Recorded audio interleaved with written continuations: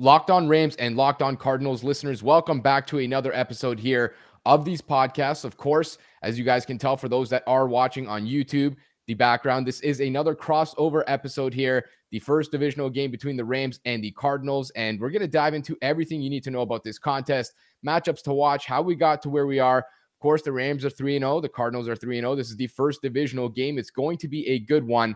I'm your host of the Locked On Rams podcast, Sosa Kremenjas, and I'm joined by Locked On Cardinals co-hosts Bo Brock and Alex Clancy.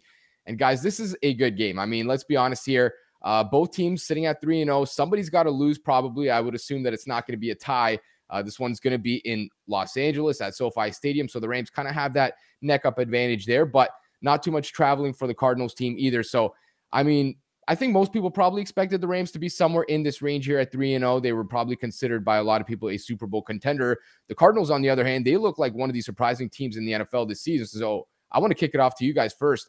How did the Cardinals get to the spot at 3-0, and how are they looking so far throughout those first three games this season? I mean, they seem to be growing up in front of our very eyes. Yes, you get lucky with Minnesota's kicker missing the field goal at the end of the game, sure, but the Cardinals are 3-0. This is the classic big brother, little brother. Let's see if the little brother can finally be the big brother on the basketball court, or in this case on the gridiron. It's a very exciting time to cover and be a fan of the Arizona Cardinals, because there is still some uncertainty and some question marks as to how legitimate the 3-0 record is, whether it be the opponents they played, if they can go up against the best and beat the best. But this is, Bo and I have talked, this is the best time for the Cardinals to play the Rams. Let's find out right away. First quarter of the season, let's find out what the Cardinals are made of. And I think it's going to be a hell of a game on Sunday for fans and media members alike. Yeah, there's no doubt about that. I mean, when Bo, I'll kick it over to you here in a second, but I mean, like, let's be honest here. This team is maybe not being expected to start at 3-0. I mean, the offense is clicking. The defense looks pretty much just as good. I don't necessarily want to ask you what's the ceiling for this team, but is there kind of any surprise that they started off this quickly? Kyler Murray taking that next step so quickly in his career here? There's surprise, but then there's also this, they did expect to be at least 3-0. I mean, they were favored in each and every game. I mean, not the game against the Tennessee Titans, but once you kind of saw that the Titans were down, they had new coordinators on both sides of the ball. They were a little rusty, that it was very real that they were going to experience issues by not having that time together, implementing Julio Jones. The Arizona Cardinals were able to kind of expose them early on, and they took care of business in Nashville. And then after that, it's been an interesting ride up and down, but I think everybody kind of expected them to kind of be here. And if they weren't, there would be a lot more questions to be answered for this organization. This is the true test of the 2021 season, and it's week 4, and they're undefeated. And if they're kind of sent packing or sent home with their tail between their legs, everybody, the sky could fall in the Phoenix metropolitan area. Or, if they can show that they belong, I think people are going to walk around the streets of Phoenix with their chest puffed out high, that this team is what Steve Keim envisioned this offseason, and in contention for a playoff spot in one of the toughest divisions in the league, Sosa. Yeah, I mean, this division, it's a dogfight. It's going to go down to the wire, I think. And right now, so far, we're getting our money's worth. I mean, this division looks potent. There's a lot of teams. I could see all 4 teams making the playoffs. Let's be real here. So, I'm looking at the other end of the spectrum here for the Rams. As I mentioned, there's really been not that many surprises here. I mean, for everyone that's kind of covered this team, fans, everyone that's looked at this team throughout the offseason, they push all their chips into the middle of the table. They trade Jared Goff. We know that. They go get Matthew Stafford. And they made this move to get to the ultimate dance, the big dance, the Super Bowl. And of course, we can't exactly speak on that just yet. But so far, the experiments worked out perfectly. I mean, Matthew Stafford looks like one of the guys that's going to be in the contention for the MVP award alongside Kyler Murray. Looks like arguably one of the best quarterbacks in franchise history already through 3 games. I mean, the numbers would suggest that that is the case. The offense, arguably the best in football. The defense maybe took a little bit of a step back so far. But I mean, anytime you guys have, Aaron Donald, Jalen Ramsey, players like that, you can probably expect a little bit of a positive regression going towards the middle of the season. So far, it's been a very strong start for the Rams as well. Both teams at 3-0. It's going to be very fun to watch this game. One of 2 this season, of course, and it is the first Rams divisional game. I want to say it's also the first divisional game for the Cardinals. I may be wrong on that, but it is.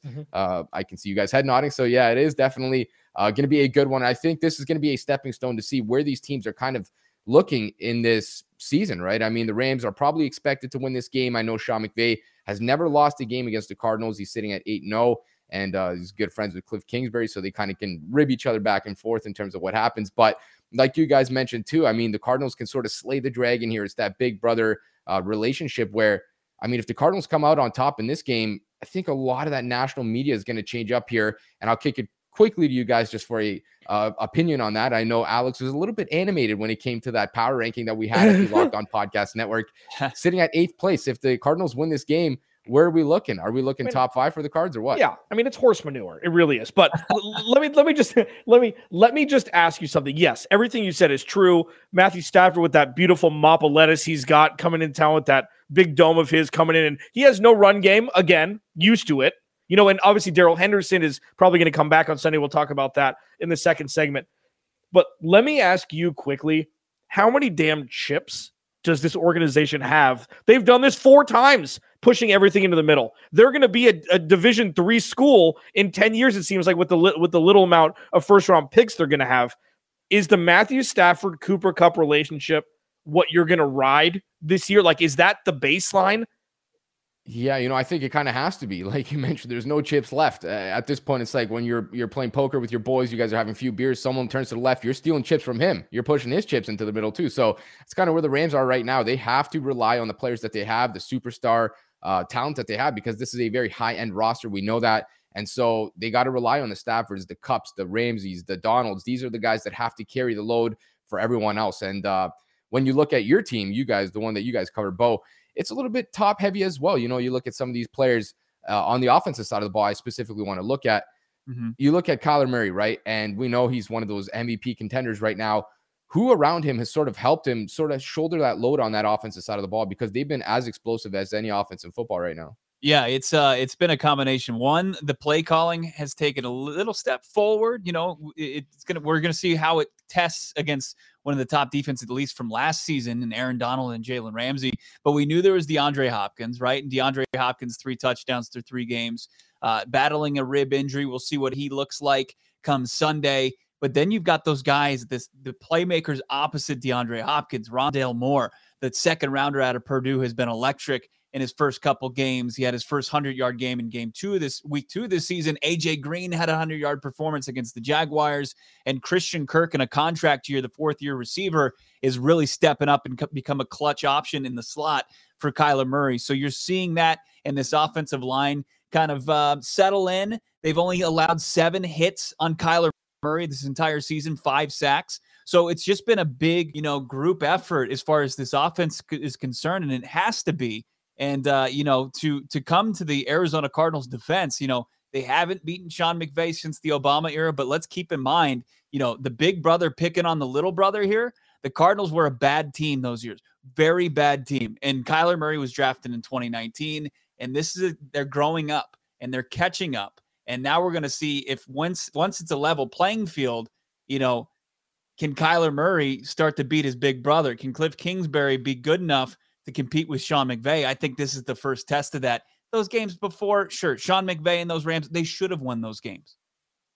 Yeah, that makes sense. I mean, we're going to find out in this game. Of course, we're going to dive into some of this defensive stuff as well. I got a very good question for you guys. I got to know about how that defensive line is looking, as well as that secondary. I know there was a lot of question marks coming into the season. For those guys, you guys can follow us on Twitter at QB's MEP, at Clancy's Corner, and at Bo Brock. And we want to thank you guys so much for always making us your first daily listen here at the Locked On Podcast Network. I want to tell you guys about a very great app here that everyone should download. If you drive a car, if you commute anywhere, you got to get it. It is free. It is called Get Upside. You can get cash back for all your gallons of gas that you're filling up with for up to 25 cents, even up to 50 cents for your first tank. So make sure to download the free Get Upside app. The code is Touchdown, just in case you guys missed it. The code is Touchdown.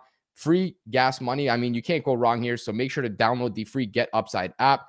And now we can dive into the second segment here and take you guys into this defensive line. I got to ask you guys about it. I haven't had a clear eye in terms of looking at how these guys have paired. I know Chandler Jones had that strong coming out party in week 1, but when you look at JJ Watt, Chandler Jones, there was probably a lot of hype going into this season between these two guys. Jones obviously didn't play last year.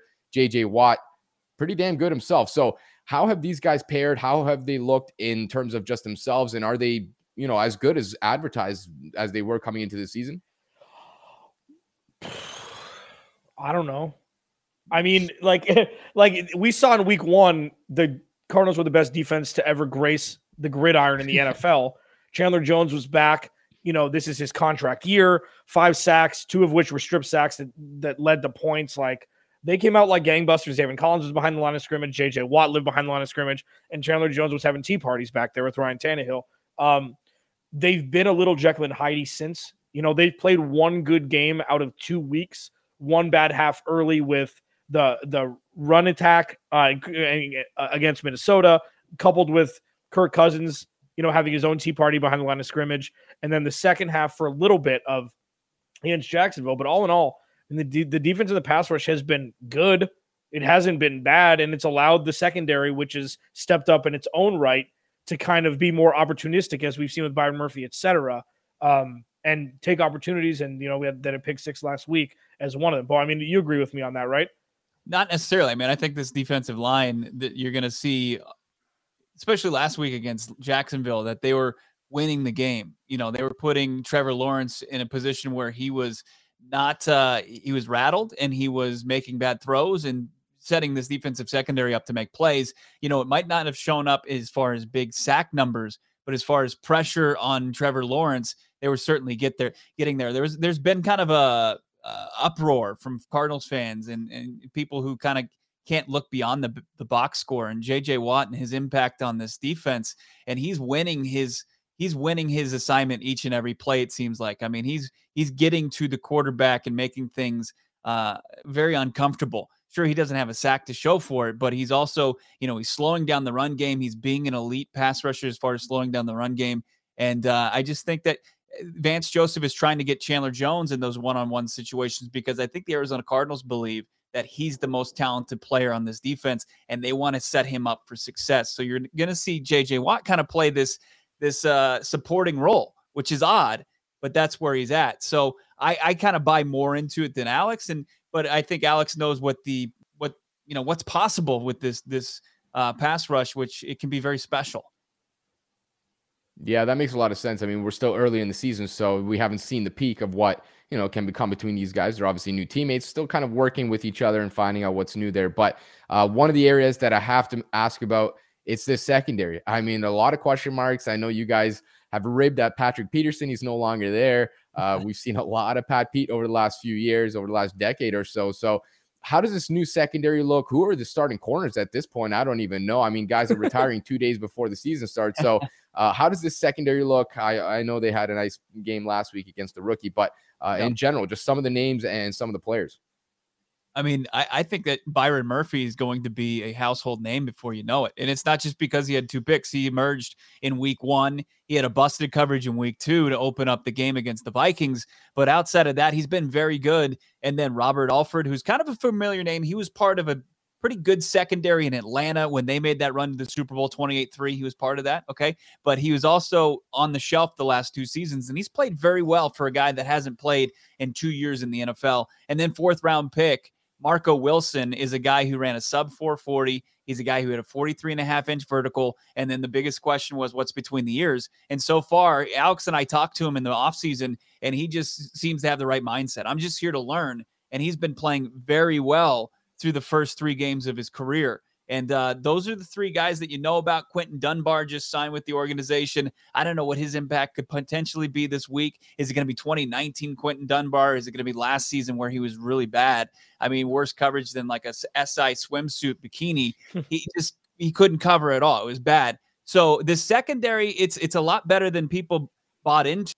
That seemed like there was the biggest need, but the organization knew differently. They scouted their players. They believed in the development and the step that Murphy was going to take and the guys that they had drafted.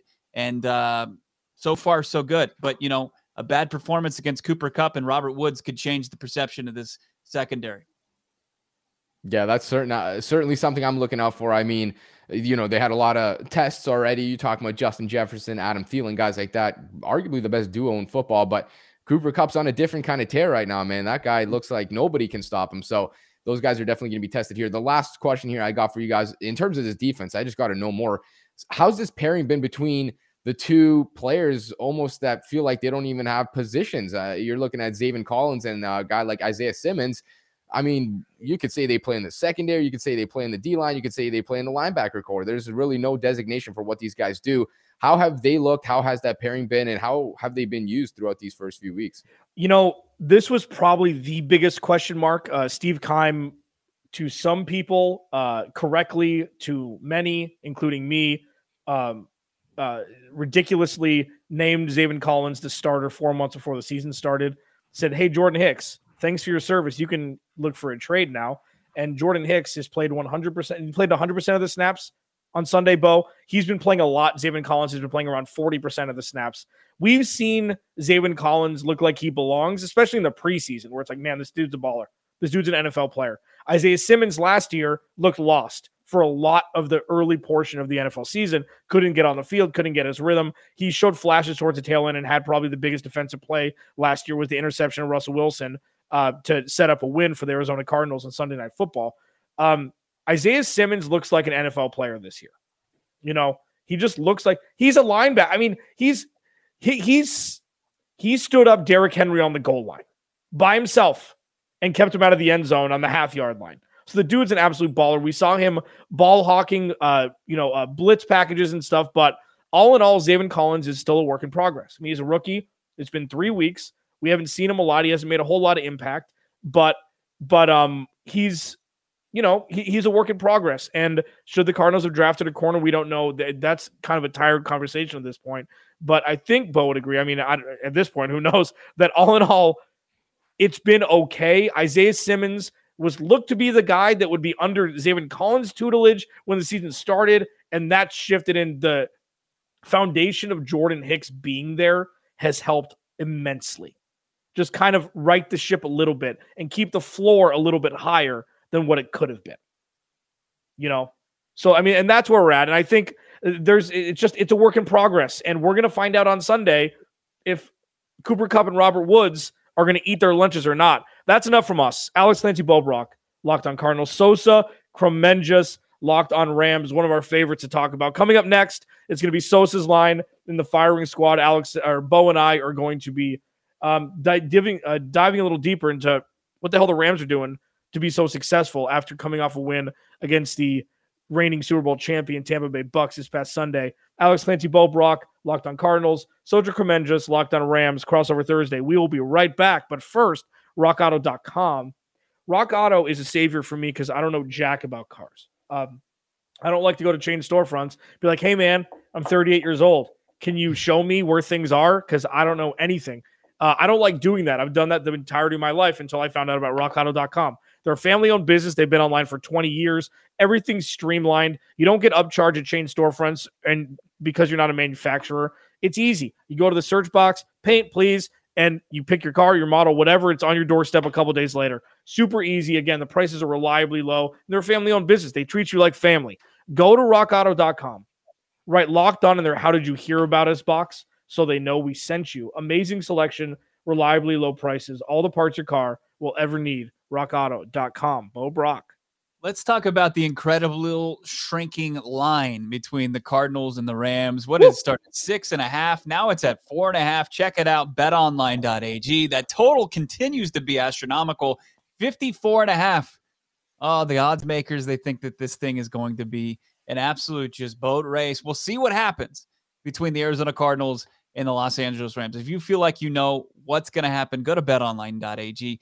Throw some shekels down on it. And if you haven't made yourself a little account there, you can get yourself a big old bonus, a welcome bonus, 100%. That's double your initial deposit just for signing up. Don't forget to use the promo code NFL100 because BetOnline is your number one spot for all pro and college football action this season. With a new updated site, interface, even more odds, props, and contests, betonline.ag continues to be the number one source for everything football. From football, basketball, boxing, right to your favorite Vegas casino games. Don't wait to take advantage of all the amazing offers available for the 2021 season. BetOnline's the fastest, easiest way to bet on all your favorite sports. BetOnline, your online sportsbook experts. All right, final segment. This is the scary time for Cardinals fans because we get a little insight into what the hell is going on with the LA Rams and the elixir that Sean McVay is putting in his cauldron ahead of Sunday's matchup, the 9th matchup with him as head coach. He is 8-0, a couple goose eggs, I believe, during that plight where the Cardinals didn't put up any points. Alex Clancy, Bo Brock, Locked on Cardinals, Sosa Kremenjas at QB's MVP on Twitter. Locked on Rams does a great job over there, dude. We always get excited when we get to talk to you twice a year. So I'm glad that we get to do it on YouTube now. So let's dive into this. I talked a little bit about Cooper Kupp earlier. Tyler Higbee, obviously a 4-letter word here in Phoenix with the utilization of him over the last couple seasons. Talk to me about what Matthew Stafford has done to change the culture. Because I mean, personally, from a step back, I feel like Jared Goff got a little bit of a raw deal. I think he's a little bit better quarterback than people give him credit for, but he's not the cool dude that Sean McVay needs. Matthew Stafford is that good old Georgia boy with a big old mop, and all he does is huck it down the field. Tell me what he's done to change the culture, at least from the quarterback room, projecting onto the entire roster. Yeah, he's done everything. I mean, you look at, like you mentioned, he's that calm, cool demeanor. Like, this guy does not feel bad about making a mistake. I know he threw a pick in week 2, and it wasn't exactly his fault. The ball was batted, but man, the guy has no conscience, and you need to play quarterback like that, where you're going to be able to put those mistakes behind you, move on to the next drive, the next play, and just keep going. And he's never going to be shy to push that ball deep.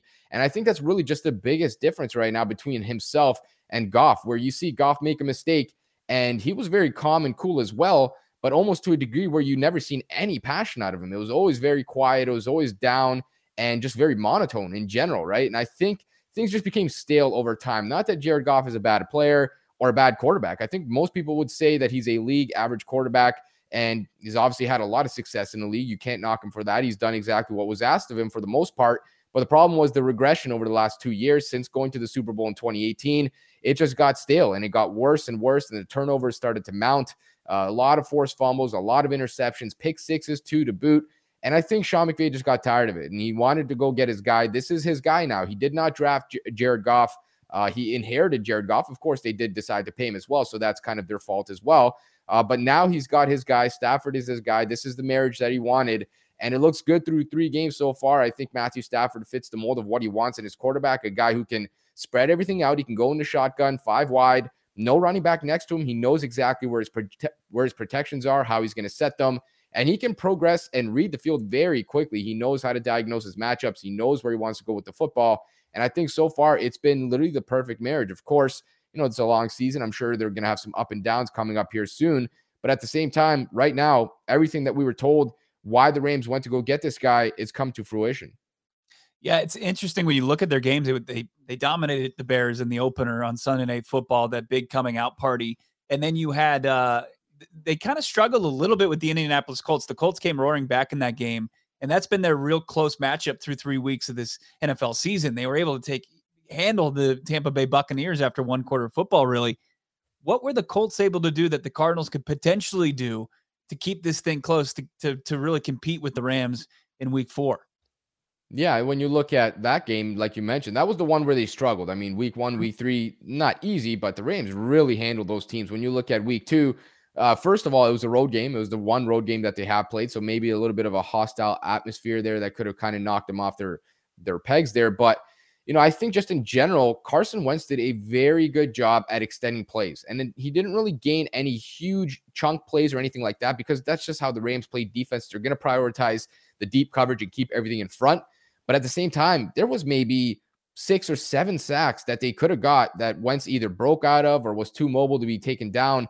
And of course, Kyler Murray, I mean, the guy's a jitterbug. He's almost impossible to take down. So probably going to be a little bit of that same type of deal there. But, Wentz is a big, strong guy in that Big Ben mold where if you get your hands on him, he's still going to be able to get rid of the ball. So that was one of the issues for the Rams there, was they just could not complete their sacks.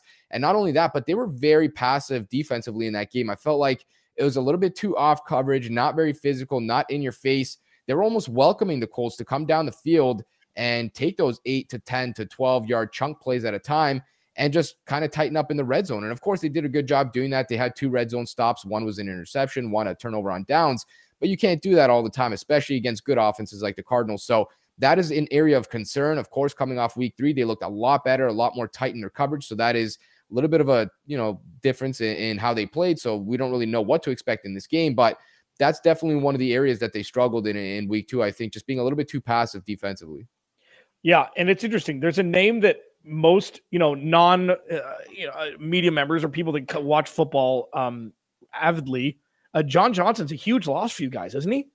Over the top. I mean, 3rd round pick in 2017. He went to Cleveland, got paid. Obviously, you can't pay everybody.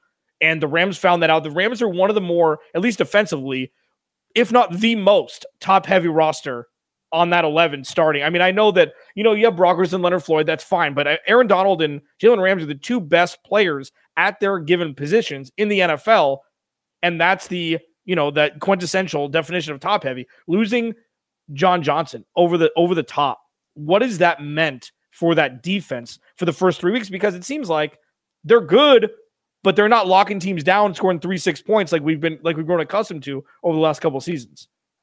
Yeah, that's one of the areas there, right? You look at that secondary, and I think that's part of the transition. And you looked at John Johnson, of course, the leader of the defense, the guy that set everyone up, called the plays. It was more than just his value in terms of his talent, right? He did a lot for that leadership role and the locker room as well. So definitely a loss. There's no way you can really replace him 1-for-1. You're looking at a guy that was a borderline elite safety, a top 5 guy, probably at his position. And like you mentioned, you got to pick and choose who you want to pay. The Rams elected to pay Leonard Floyd, who's been good too. So it's, it's not exactly the biggest issue there. But one thing that the Rams did have in terms of their arsenal was a very deep safety room. So I think they felt pretty good about letting a guy like Johnson walk. They've had a lot of success molding safeties over the last handful of years. You're looking at guys from, way back when, TJ McDonald's and Rodney McLeod's, who both got paid to the LaMarcus Joyners and now John Johnson. So a lot of these guys got paid by the Rams. And I think they felt really good about some of these other guys stepping up. You're looking at Jordan Fuller, a 2nd-year player, Taylor Rapp, who's now healthy, entering his 3rd season. He looks a lot more complete.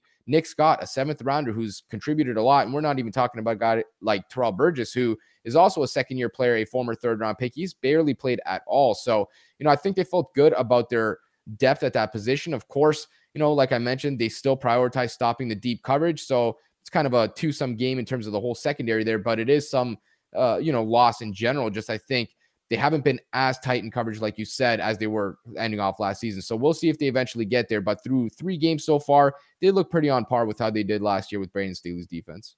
This is an incredible matchup, really, when you break it down. Byron Murphy just took home the Defensive Player of the Week award with his 2 picks. You had Chandler Jones in week 1 get the same award. Matthew Stafford now has 2 awards to the Offensive Player of the Week, and then Kyler Murray was week 2 Offensive Player of the Week. I mean, you would be hard-pressed to find 2 teams that are rolling like the Rams and the Cardinals. I mean, I'm so excited to turn this game on come Sunday. I guess we should just pivot to our predictions, how we think things are going to go. I mentioned during the betonline.ag read, it's a 4.5-point spread. It's been shrinking. It started at 6.5. I don't know. We'll pass off to Sosa. What are your thoughts on how this game is going to go between the Cardinals at 3-0 and the Rams at 3-0, and who's going to walk out of there with their first L of the season? Oh man, it's a shame someone has to lose. I mean, we're looking at one of the best games of the week, arguably the best game of the week. It is going to be so entertaining. A lot of fireworks, in my opinion. You're looking at 2 great offenses. I had the Rams originally winning this game, so I'll stick with that prediction. I think it'll be relatively close. I'm going to say 38-24 for the Rams. I think they just have that edge up in terms of playing at home, of course. And they've had the Cardinals number over the last few years. I just feel like Aaron Donald might be a little bit tough to stop on that offensive line. And they've done a good job at pressuring Kyler Murray a little bit. So I'm going to go with the Rams in a relatively close game, 38-24. Of course, it's a 6-point game. That does mean that it's a 1-score game, but and that was nearly the original line, like you mentioned. Close game. I'm just going to go with the home team. I think the Rams are a little bit more sturdy in terms of their projection right now, but I'm going to kick it off to you guys. I want to hear what you guys have. Wait, hold on. I don't know what math is going on up where you live. 38-24 is a 14-point deficit. Oh, yeah. I meant 34-28. Sorry. Oh, okay. 34-28. My nice save there, Kremenjas. Yeah. All right, Bo, what about you? Relative, like the Rams must be rolling if it's relative a 14-point game. That's relatively close. No, but you know what? I think that the Rams, unfortunately, without their a dynamic run game like the Vikings had with Dalvin Cook, I think that the Arizona Cardinals have a very good chance to make this a one-dimensional offense. Now, look, that's their strength. Throwing the football downfield, Cooper Kupp, Matthew Stafford, that's going to be a big, thing. And in Robert Woods, I would not be shocked if he has his big 2021 coming out party. And I think, it's on the road. So I'm going to give the edge to the Rams. And this thing's going to be just an absolute nail biter. I think that the Rams edge out the Arizona Cardinals. And I'm going to say 32-29. It's going to be a sweat for you, Sosa. It's going to be relatively close. Yeah. And I'll say 27-24. So a 38-point deficit, according to Sosa's math. I think 27-24 Rams. It's just the key here is there's no green ribbons in the NFL, but it would be a green ribbon for the Cardinals if they kept this game close because it's a huge step forward. I don't think that they're going to win. It may come down to turnovers, which it normally does. Time of possession is a big deal for the Cardinals. If they can have around 50% time of possession, they're usually in pretty good positions to win. But I will say 27-24 Rams. Now, before we get out of here, because we're going a little long per usual with us, there's another game, and I'm curious about what you think, because Bo and I talked about this on Wednesday's podcast. 49ers and Seahawks play same time, okay? San Francisco's 2-1, Seattle is 1-2. Would you rather have San Francisco win, moving to 3-1, and putting Seattle in the doldrums of the NFC West at 1-3 through 4 weeks, or get weird and have Seattle win and then have Seattle and the 49ers be 2-2 and have one of the Cardinals or the Rams be 3-1? I think I'd prefer if the Seahawks took this one, only because I am more concerned with San Fran. I genuinely think they are the better football team. So if Seattle can steal one of those games there, this early one too, it'd probably help. And I mean, they're desperate right now. Let's be honest; they can't drop to 1-3 in this division. That's going to be problematic. So if there's any hope for them, they basically have to win this game. And that's crazy to say in week 4. So this game a little bit different. 2-3-0 teams. It's going to be a great game. Appreciate you guys so much for listening here. As always, it's a great duo here to join. I mean, I love joining you guys on the crossovers here. It's going to be fun. Make sure to tune back into the Locked On Rams and Locked On Cardinals podcast throughout the rest of this week, as well as next week. We're going to recap these games, of course, and keep you guys fully updated with everything that's going on with the Rams and the Cardinals. Thank you guys for making us your first daily listen. As always, you can find us on Twitter at QB's MEP, at Clancy's Corner, and at Bo Brock. Enjoy this game, and we'll see you guys in the next one.